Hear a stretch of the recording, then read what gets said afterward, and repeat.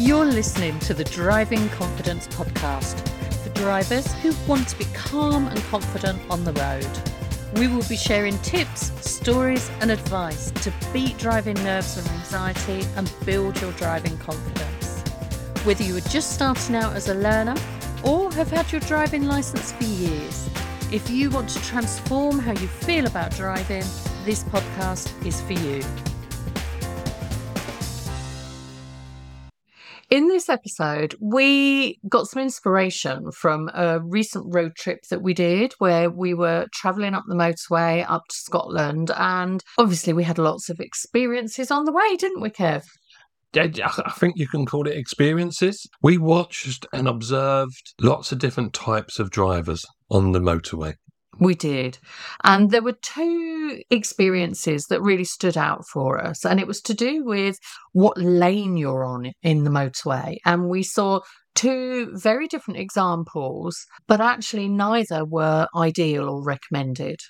No. And I suppose the first one, and I suppose I could call it a pet hate, is people that just stay in the middle lane or lane 2, whatever you want to call it. It's the people that just stay in that lane and they're only doing 60 miles an hour. Yeah. You know, and we had one of these people and it was a little bit busy behind us. It was clear in front and we had to go from lane number 1. We had to overtake this car, but it made it really hard because there was cars going faster and we had to go from lane number 1 to lane number 2. We had to slow down. Yeah. Allow cars to overtake us, which is okay. And then we had to accelerate, overtake him, and come back all the way over to lane number 1 again. Yeah. You know, and for me, it's like, what was the reason that person was staying in lane number 2? Yeah.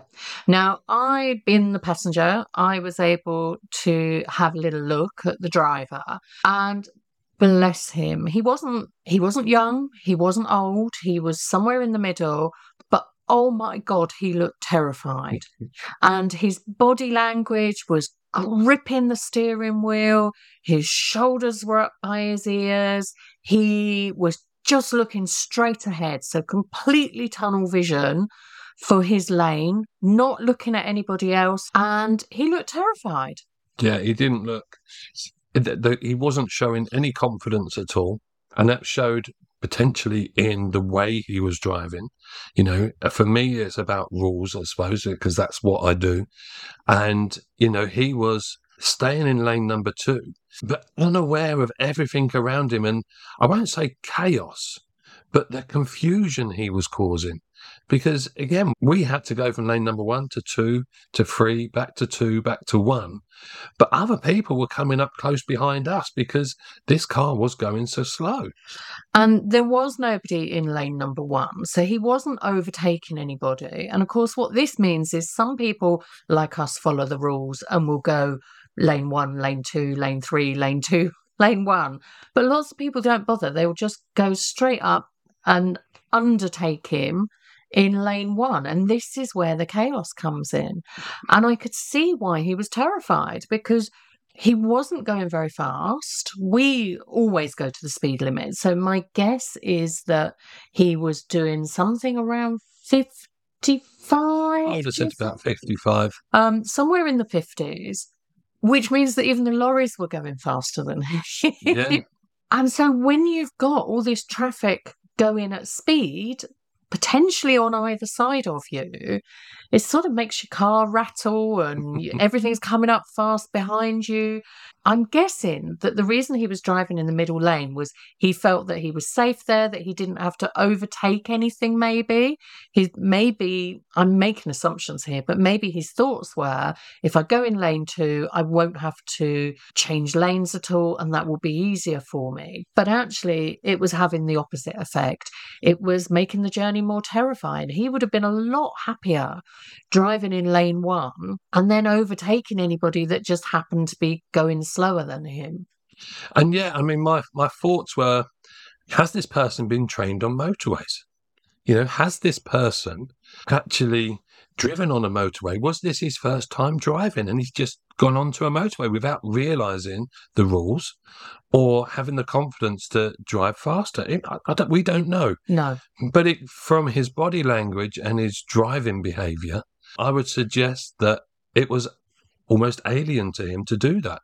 Whereas if he'd had training, he would have found out that you can just stay in lane number 1 and probably doing his 55, 60, and he would have been fine. Yep, absolutely. So if you are one of those people that stay in the middle lane because it's a bit scary, get some lessons, get some refresher lessons. We have loads of people come on this podcast or send us messages saying that they are taking refresher lessons because they've never been trained on a motorway, or they were trained ages ago and now they need to drive on a motorway and things have got a lot busier. So my little tip is just seek some advice. Even if you ask someone, what should I be doing? What lane should I do? What lane should I be in? What is the etiquette of driving on a road? Or a motorway, should I say. And if you are somebody who drives in lane 2, drives in the middle lane, have a think about what your reasons are. What is the reason behind it? And if the reason behind it is to do with nerves, anxiety, being scared, then our suggestion is that actually driving in the middle lane is probably making those nerves and anxiety worse. I can guarantee that particular driver has now firmly reinforced his hate of driving on the motorways, because that journey did not look pleasant. No, not at all. Not at all. And he's probably going to get to the end of his journey absolutely shattered. Yeah, oh, definitely. Definitely. However far he's gone. I'm not sure how far he was going, but it was just something that we noticed. That was the one of the drivers. One of the drivers. I'm just going to jump in here to let you know about our Drive Calm journal. We've created a 12-week prompt journal to support our listeners to take action and improve driving confidence. The journal includes questions, prompts and exercises to create an action plan and an opportunity for reflection afterwards. Search Drive Calm on Amazon to take a look. We hope it helps. And then really quickly, I think within half an hour or so, we saw the opposite. Yeah, we saw someone sticking to the speed limits. He wasn't speeding at all. But what he was doing, or should I say what he wasn't doing, was planning. And what he was doing, he was overtaking people, coming back in, overtaking people. But in between all that, he was harsh braking because he was getting really close to people. So he'd get close to people before overtaking them, and then he would overtake them and then pull back in really quickly. Yeah, and so he was lane dancing, wasn't he? So he was following the rules. If I'm not overtaking anyone, I must be in lane 1. But actually, he was diving in, dancing into lane 1.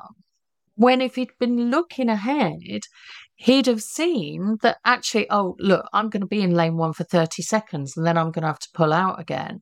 So he wasn't planning, he wasn't looking far enough ahead, and he was lane dancing. That's the only way I can describe it. Is that a term? I don't know, but we use it. Lane diving, lane dancing, I don't know. But it was, again, very stressful for him and quite stressful for us to watch, because we were like, whoa, what's he going to do now? Well, it was quite interesting for us because we were doing the same speeds as him, but we never touched the brakes.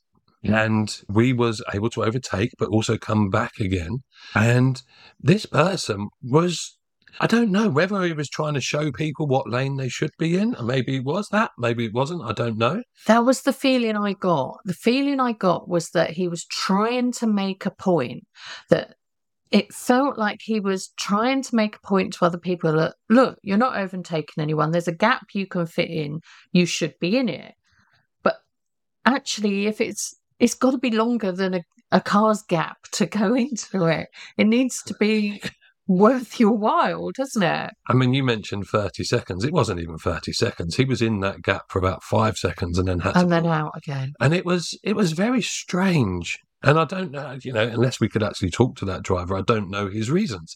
But it was like what's happening here? It made us think about, okay, let's stay back from this person. Yeah. Let's give him some more room, other than the room that we'd given anyway. But let's just be a little bit more careful, cautious with this person, because it was unpredictable. And I think that's a great word for him. He was just so unpredictable about what he was doing. Yeah, you didn't know what he was going to do next because he was just darting in and out of spaces that didn't make sense. And we talk a lot about anticipating what's going to happen. There was none of that with this driver. And if you can't anticipate someone, give yourself more room. Yeah. Just make sure that I'm being extra cautious. We're not being a danger. We're not slowing right down. I'm just going to be making sure I give him extra space. Potentially start thinking about, he's not seen that lorry up there. He's going to pull out again. But he was making the decisions very late. His signal was very, very late. And, you had to decide what speed he was doing in relation to the others to decide what he was going to do, because he was leaving things so late, and it just made it very confusing for lots of people. Yeah. So we gave advice for the early driver about nerves and anxiety. This one clearly didn't have any nerves and anxiety, but wasn't looking far enough ahead, wasn't planning for the next steps. No. So that would be our advice to this driver. Yeah, is how far are you looking ahead? What's happening? Are you anticipating your speed compared to the others? And then can you make those decisions earlier so that you don't have to really steer on the motorway? You just touch the steering wheel, it'll move at those speeds that we're doing. And your journey becomes a lot less stressful. Yeah. And you don't have to dart into every single gap. No, not at all. But we just thought we would share that with you. And again, next time you're out driving or you are watching, have a look at people. Can you anticipate what they're going to do? What's the reason for them staying in that lane? Is it knowledge they just don't know, or is it that they feel safer? Have a look at people that might be doing the unpredictable things. Yeah. And always give yourself enough space so that if you can't predict what they're going to do, you have time to make decisions as and when you need to. Exactly. Space and time. Great. So I hope that sharing our experience is helpful for you. Maybe we've picked up on one of your pet hates as well. Let us know. Our contact details are in the show notes as always. And so until next time, have a great day, whatever you're doing. If you have enjoyed our podcast, did you know we can also help you get back on the road to driving confidence? If you want to have the feeling of being safe, be able to go shopping without relying on public transport, create more time in your daily schedule, become a confident driver, visit friends or relatives that live further away, drive to and from places of work, feel safer when driving on faster roads, then our coaching packages will help you create the easy-to-follow action plan to your driving confidence. Using our unique Drive Calm system within our coaching sessions, backed up by the free access to the Confident Driver's website and all the wonderful tools and techniques it has to offer, you will feel confident that you can take that first step in getting back driving. So if you'd like to find out more information, go to the Confident Driver's website. Thank you for listening.